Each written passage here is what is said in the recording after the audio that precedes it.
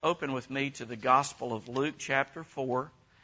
My real goal and purpose this evening is to provide a foundation, to give a framework or an overview of what we're going to be doing this summer and taking a look at the miracles of Christ. Luke chapter 4.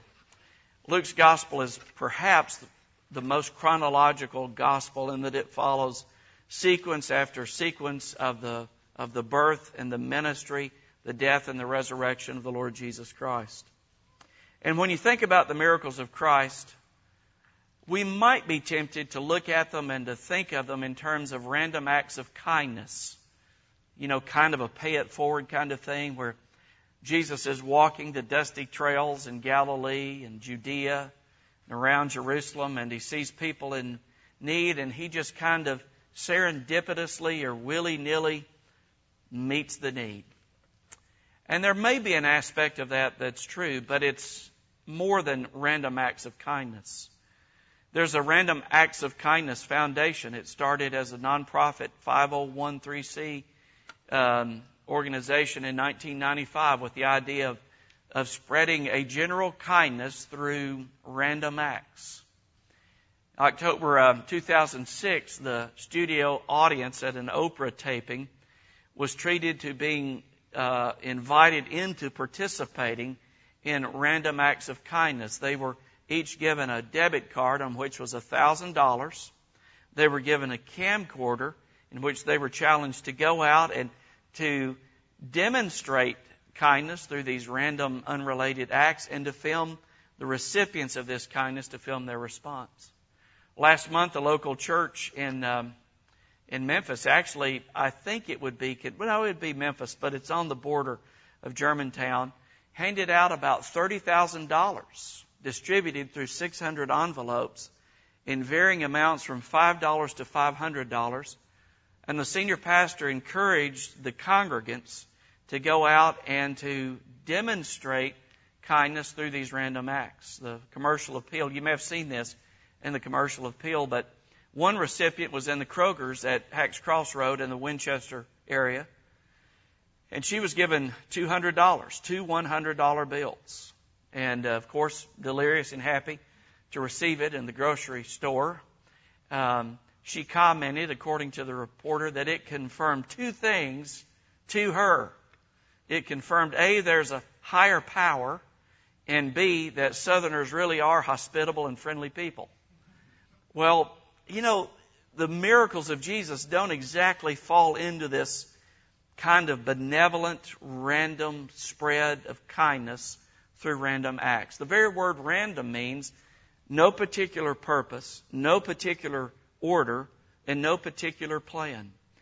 But that's not the case with the miracles of Jesus. And so we begin in Luke chapter 4, beginning in verse 14. It's a lengthy passage, but we're not going to look at everything. I just want to highlight a couple of things this evening that will give a framework of what we're doing this summer on Wednesday nights.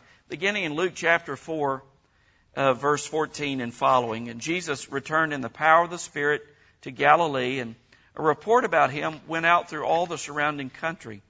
And he taught in their synagogues, being glorified by all. And he came to Nazareth, where he had been brought up, and as was his custom, he went to the synagogue on the Sabbath day, and he stood up to read. And the scroll of the prophet Isaiah was given to him. He unrolled the scroll and found the place where it was written, "The Spirit of the Lord is upon me, because he has anointed me to proclaim good news to the poor. He has sent me to proclaim liberty to the captives and recovery of sight to the blind, to set at liberty those who are oppressed, to proclaim the year of the Lord's favor."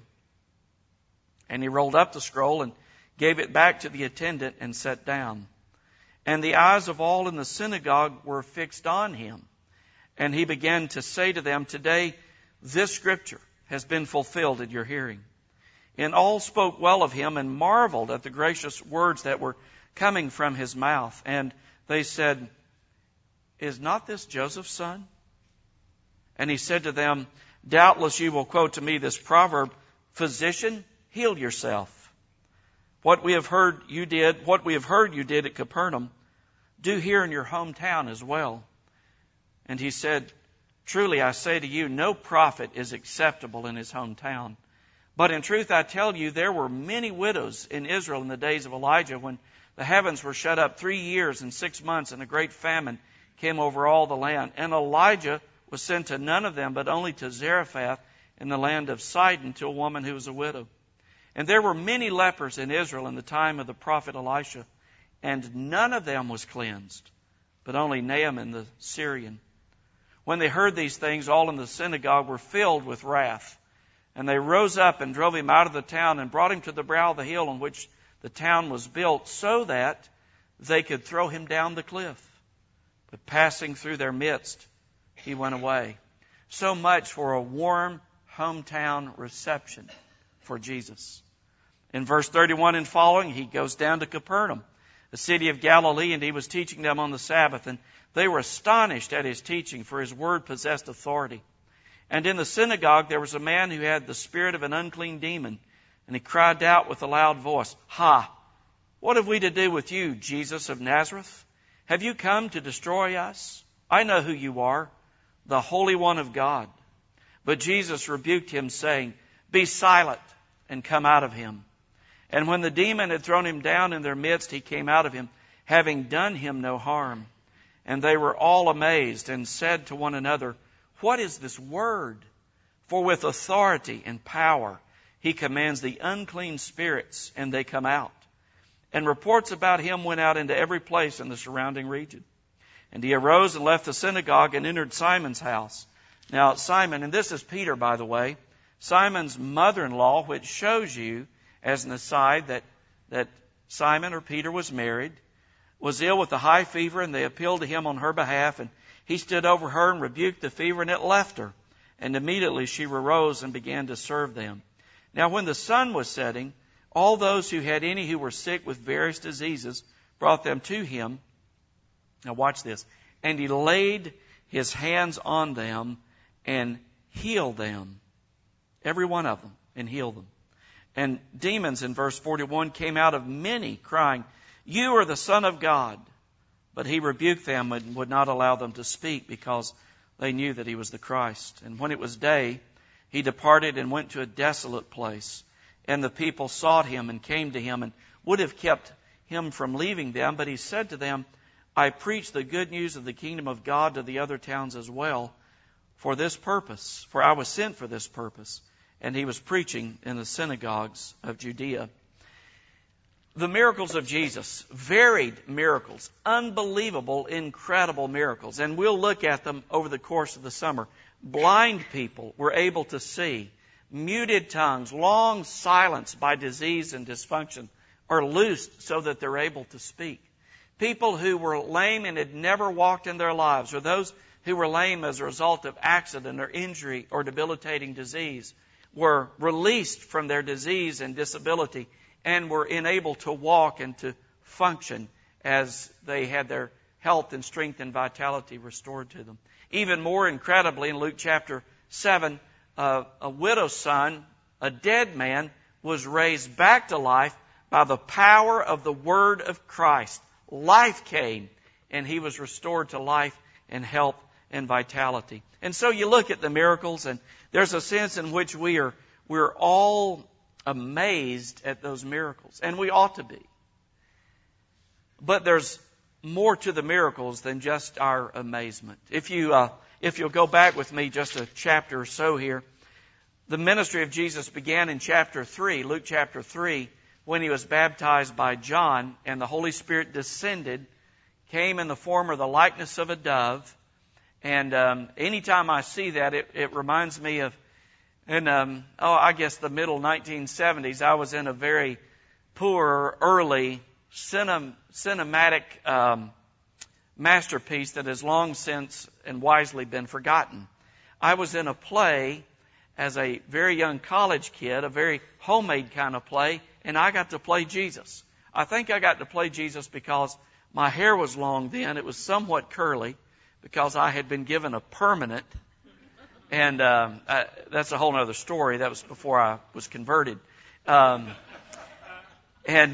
I really think because I was the pastor's son. But in this baptismal scene, we were out at Lake Chickamauga in Chattanooga, if you have any idea where that is. And it was a very windy day, and here is the James Armstrong was up in the tree. Jim Armstrong was up in the tree lowering a dove on a fishing line. And so this bird, someone's filming, this bird goes whoop and goes back up, whoop, goes back up. And finally it goes in front of the face, it goes behind the head. Very windy day, finally lands right smack on the head, of course symbolizing the Holy Spirit. There was no missing when the Holy Spirit descended that day. Just a quick aside, John the Baptist was a what? Well, he was a prophet, yes, but he was also a priest. His father Zacharias was burning incense in the temple when the angel came to him and revealed that he was going to have a son. Well, if John the Baptist was a priest, he knew nothing about immersion baptism because Levitical priests did not practice immersion baptism. They baptized by pouring and sprinkling, which was a baptism of purification preparatory for and identifying Jesus with the sins of Israel. And so on this day in which Jesus would have been poured and sprinkled by this Levitical priest in line with the Old Testament mode of sacrificial or sacramental practices, the Spirit descends on him as well. And he receives an anointing to be a prophet. 3 offices in the Old Testament. To be a prophet, proclaiming the will of God and the way of God and the mind of God, particularly in terms of salvation. He was anointed to be a priest, and he would offer not the blood of bulls and goats and so on. He would offer his own blood. And now he ever lives to intercede for his people as our great high priest. But he was anointed thirdly as a king, someone who would come and literally rule and reign in power and with great authority. So the ministry of Jesus begins with this anointing of the Holy Spirit to be prophet, priest, and king. And then the Spirit in Luke chapter 4 leads him into the wilderness where he faces 40 days of severe testing from the devil, Diabolos, one who deceives and one who accuses God's people. And so he's into the wilderness 40 days. And whereas Adam, the Son of God, failed in paradise, Jesus, the Son of God, would obey and submit entirely to the will of God. Whereas Israel, which is also known as the Son of God in Exodus chapter 4, would fail by repeated disobediences. Here, this Son of God would come and obey fully the will of God and submit himself to every aspect of the will of God. Coming out of the wilderness in the power of the Holy Spirit, where we began the text this evening in verse 14, it says that Jesus returned in the power of the Spirit and he began teaching in the synagogues and he was glorified by all. Now, what is it about the miracles then of Jesus that we need to know? Well, first of all, the miracles of Jesus support the message of Jesus. It's the message of redemption. It's the word of a king that rings with absolute authority. In other words, when he comes preaching the gospel of the kingdom and proclaiming good news. And we have an example of the text here in Luke chapter 4, verse 18. He's handed the scroll of Isaiah. You and I have the Bible in book form. They had scrolls. He would have unrolled the scroll, and looking down through there, he would have found the place from which he wanted to read, Isaiah 61, and he read these words which they knew and we understand has a very messianic application to them. Jesus stands and reads, "The Spirit of the Lord is upon me because He's anointed me to preach the gospel to the poor. He has sent me to set at liberty the captive, to bind up those who are bruised and brokenhearted, to proclaim the year of the Lord's favor." And then he rolls it back up. He hands it back to the attendant, and he sits down. You could hear a pin drop. And he looks around and he says, "Today these words find their fulfillment in me." It was unmistakable what he was saying. I am the one whom God the Father will anoint to accomplish a redemptive mission and a redemptive end. I am the one that will set people free. I am the one that will proclaim the message of God's kindness in grace and His favor. I am the one who will come and restore back and recover back all that's been lost through sin, its consequences, and all of its attending miseries. They understood exactly what He was saying. And He must have been reading their hearts, because He said, now doubtless you'll say to me, physician, heal yourself. And His response enraged them. First of all, this is probably the first New Testament message on the sovereignty of God in election. Because Jesus says in the days of the prophets Elijah, there were many, many widows in the land. But God only sent him to one. And the widow of Zarephath in Sidon was outside the boundaries, the imagined boundaries of grace. Sidon was a despised area. In other words, Jesus is saying that the message of redemption will go to whomever, whenever, and however wide God intends for the message to go.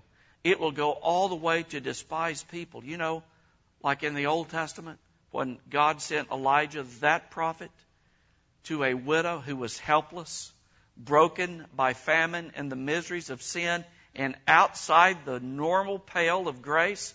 God will even go to despised people like that through me. And then He gave another example, like Elisha, when Naaman the Syrian, who was also a Gentile, and outside the normal boundaries of imagined grace and the imagined kindness of God. He said the message will go to people like that we count out, God's going to count them in. And God's going to send this message of hope and recovery, this message of good news, God's going to send it there.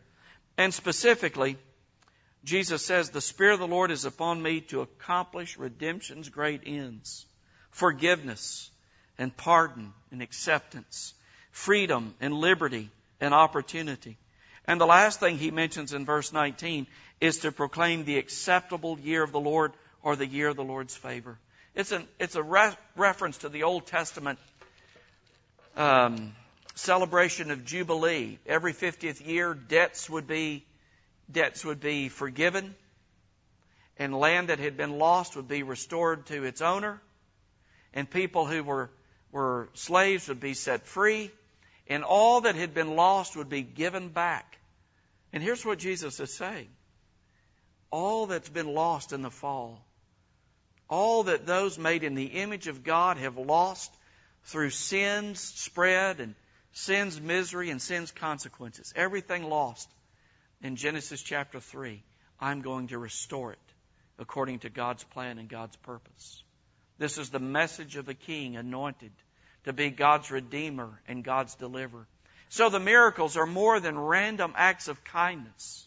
The miracles support the message of Jesus. When He says that the Spirit of the Lord is upon me, a little bit later He gives tangible illustrations of what that looks like, of what it looks like to recover what is lost, of what it's like to be restored.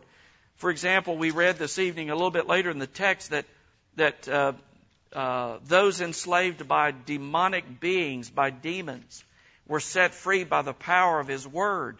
Those who were diseased, their bodies were riddled with misery and deformity and debility and riddled with death. He came to reverse the flow of that and to heal them and to set them free. So the miracles of Jesus really support the message of Jesus. I'm the one, and here's what salvation looks like. I'm the one with the message, and here's the credentials that support the fact that I'm the one. In the Bible, there are three great epics, epoch, of miracles. They're in the Old Testament, they revolve around Moses with the miracles in Egypt and in the wilderness. They revolve around the prophets Elijah and Elisha. And they revolve around the coming of Christ and the apostles. And every time there's this great outpouring of miraculous activity, God is bringing new revelation, a new development in the progress of revelation. Moses comes and says, I'm the deliverer, and here are these great miracles. Elijah and Elisha, as prophets, proclaim great deliverance, and they are supporting miracles. And here comes the one to whom all the law and the prophets were pointing to, the Lord Jesus Christ. And there are unprecedented miracles taking place. Withered hands being restored. Life coming back into death and disease-riddled bodies. And in many ways, the miracles then are just supporting and sustaining the message that Jesus would provide. But also the miracles show the coming of the kingdom of God. You notice at the end of the passage we read this evening, later in chapter 4, Jesus says, I must preach the good news of the kingdom of God to the other towns as well, for I was sent this purpose. The miracles of Christ are the inbreaking of the rule and reign of God in the normal course of events. The normal flow of events are interrupted by the power of God through the Lord Jesus Christ. It is as if a curtain is pulled back and God shows us a glimpse of His might and His majesty and His power. And Jesus does it simply by the power of His Word.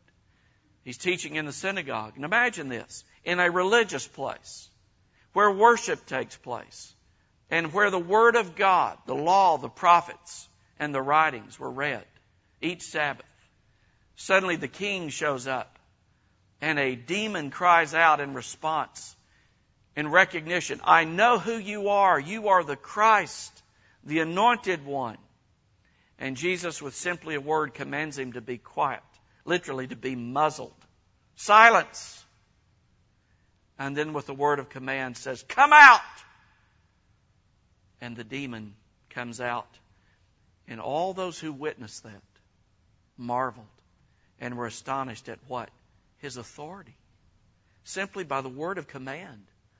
A man whose life is enslaved and shackled by a demonic alien entity is released and set free from the demon's enslavement and control. So the miracles show the coming of the kingdom of God. Now there's a sense in which the kingdom of God rules and reigns over all things. But within the kingdom of God, you've got the universal sovereignty of God. God as king over all things. But within that and underneath that, you have Christ coming to begin to inaugurate something called the kingdom of God. And the miracles demonstrate the inbreaking of this rule. They show us what the rule of God is like, and the power of God is like, and the authority of God is like. And the very nature of the miracles themselves show us what the coming of the kingdom is like then, and what the kingdom of light will be in the future when the King comes back. The long-promised kingdom is present because the King is here. And so, when we respond to Christ, listen, when we respond to Christ, we respond to Him not just simply as a Savior, but we respond to Him as Lord. We respond to Him as King and as Master. One of the great heresies in recent years has been this idea that you can receive Christ as Savior and not have Him as Lord. That it's a two-step process. I received Him as Christ in 19 whatever, but I did not make Him as Lord until 5 years later, 10 years later, whatever. No. When we receive Christ, He comes in as Lord to rule and to reign. We don't crown Him. We don't make Him. We don't enthrone Him. He comes in as Savior, and He comes in as King and as Master and as Lord. And the miracles show us the dominion of Christ, His absolute authority over both demons, disease, and death. But listen, even more than all of that, I mean, that's grand.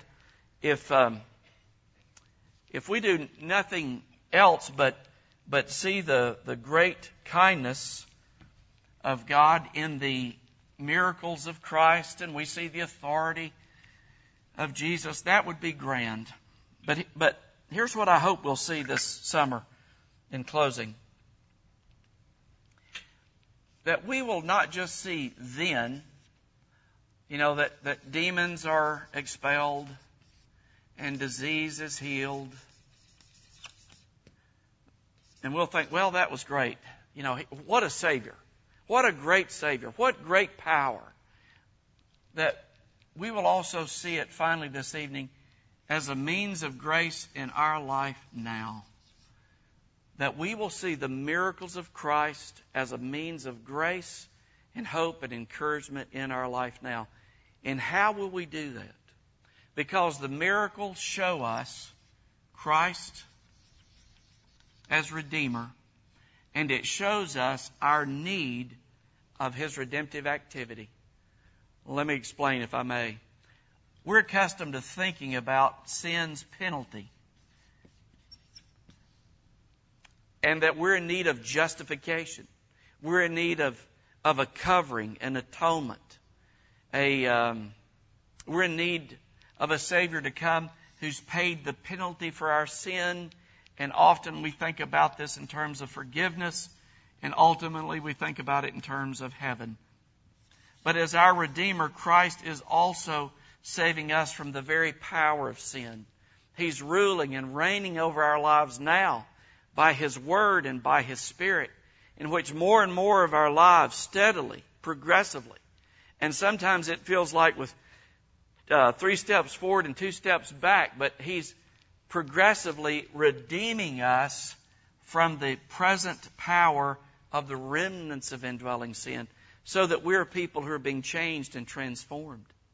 He's leading us to honest confession about who we are and our needs. He's leading us to specific, intelligent repentance over long-standing issues in our lives. And He shows Himself as not just one who covers the penalty and is going to get us to heaven, but He's in the process even now of sanctifying us by His truth and by His Spirit. And then in the miracles of Christ, we will see Christ also saves us from the presence of sin. All of the fact that here's a man in the synagogue who's demonically enslaved, made in the image of God, made for communion and fellowship with God, made to worship God and love Him and serve Him. His body made to reflect the goodness and the glory of God. Here he is in the image of God, enslaved, tormented, and shackled by a fallen angel, a demonic being, a demon. And you see the power of Christ, and that in His presence He brings freedom. And every one of the diseases that you will look at, that we will see, every one of the miracles that we will see, they're all the consequences of the fall in Genesis 3. They're all the consequences of the fact that we are a flawed people, a fallen people, living in a fallen world. There's a book in our bookstore, and I would highly recommend it to you, by Cornelius Plantinga. Cindy Shriver will have to help you find it. Cornelius Plantinga. And the title of it is this: Not the Way Things Are Supposed to Be. The subtitle is A Breviary, a brief review or description of sin. And what it describes is the loss of paradise.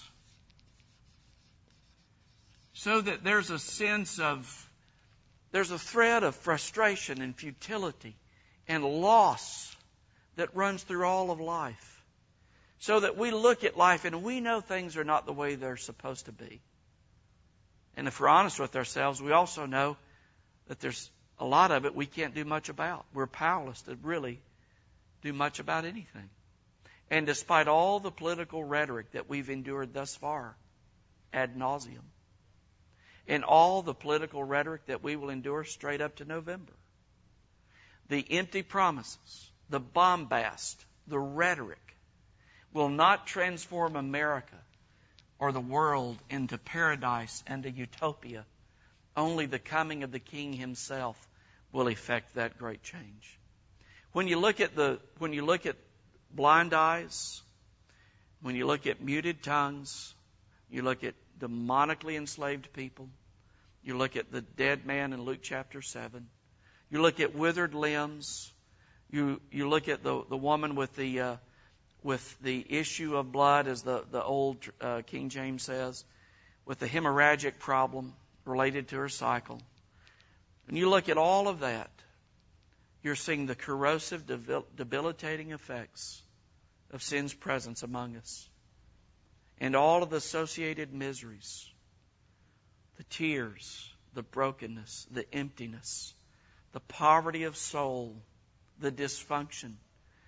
You're looking at people who need a Redeemer. And in them, I hope this summer that you will be reminded that in Christ alone is our redemption for sin's penalty, for the present remaining battle with sin that we all experience if we're honest, and for the very presence and freedom which we all long to experience. If I could put it another way, the things that will require miracles show us the corrosive effects of sin and how Jesus responds and delivers people under sin's misery. Show us the delivering power of Jesus and will point us to the fact that in Christ alone, all of us, listen, in Christ alone, all of us without exception are reminded that He alone is our hope in this life and in the life to come. But I also hope that the miracles of Jesus this summer will remind us afresh of the tender kindness and the compassions and the goodness of our God. How good of God to not leave us in our lost condition, but to send to us one who could say truly, the Spirit of the Lord is upon me, because He has anointed me to preach good news to the poor, to set at liberty those who are bound, to proclaim freedom and liberty to the captives, to proclaim the year of the Lord's favor. That is, that God is going to restore all that you've lost in the fall. God's going to give it back to you. And He's going to give it back to you through me. What a great Savior. You know, the funny thing, not funny as in haha, but the ironic thing in the Scripture, and we'll close with a brief prayer and benediction. The funny thing that we'll see, the ironic thing that we'll see about the miracles in the Scripture, I just made a mess of that. How about that? In the Scripture, the funny thing about the ironic thing about the miracles of Christ is the clean in the Bible, when clean comes into contact with unclean, what happens to clean? Anybody? When clean comes into contact with the unclean, what happens? It becomes unclean. You're left then with two uncleans. But in the person of Christ, when the holy, who is also perfectly clean, comes into contact with the unclean, you know what you're left with? Two cleans. Because the flow of His power changes the unclean. The flow of His power reverses the disease, reverses the death, reverses the enslavement, reverses the loss of freedom, opportunity, and liberty. And in those miracles, we see a glimpse and a foretaste of what awaits us in the glory to come when our Redeemer ushers in the kingdom and all of its consummation. Hallelujah. What a Savior.